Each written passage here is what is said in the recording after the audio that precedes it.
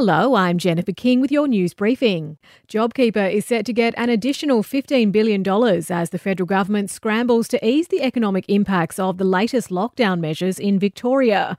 Prime Minister Scott Morrison says he's changing the eligibility criteria for businesses to access the wage subsidy, which should help more than 500,000 people. In order to get access to JobKeeper for your employer, the rules post-September won't be that you have to fall down in your revenue over about a 6-month period. It'll just be what's happened most recently, and the number of employees that are affected, that'll be taken forward to July. Queensland may be considered the favourite, but it's not yet over for our state as WA chases hosting rights for this year's AFL finals.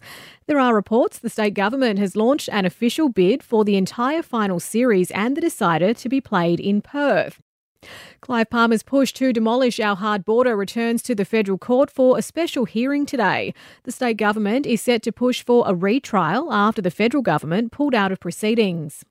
And driver distraction is back in the spotlight today with the RAC launching a new online safety toolkit to help people break their bad habits behind the wheel. Whether it's taking a call, checking a notification, using a GPS app or changing a song, anything that takes your mind off the road ahead is putting yourself and other road users at risk. Our new Drive in the Moment online toolkit will help motorists create a personalised strategy to break the habit for good. Will Goldsby from the RAC speaking there. In sport, West Coast is bracing for a wet and slippery match against the Blues on Sunday, but coach Adam Simpson is confident it won't impact his players' form. Obviously, the radar looks pretty wet. We've got, reasonable size, but, they're pretty well equipped in the wet, we think, and we think we've got enough balance to get it done in the wet, but we'll wait and see on the day. And a win last night for Collingwood, beating Sydney by 9 points, while St Kilda got the edge over the Gold Coast with a 4-point victory.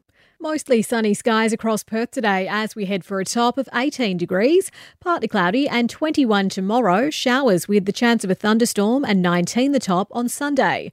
Download The Briefing, the daily news podcast with Tom Tilley. In today's briefing, we dredge up the climate change debate during the pandemic. Listen for free on the Podcast One Australia app.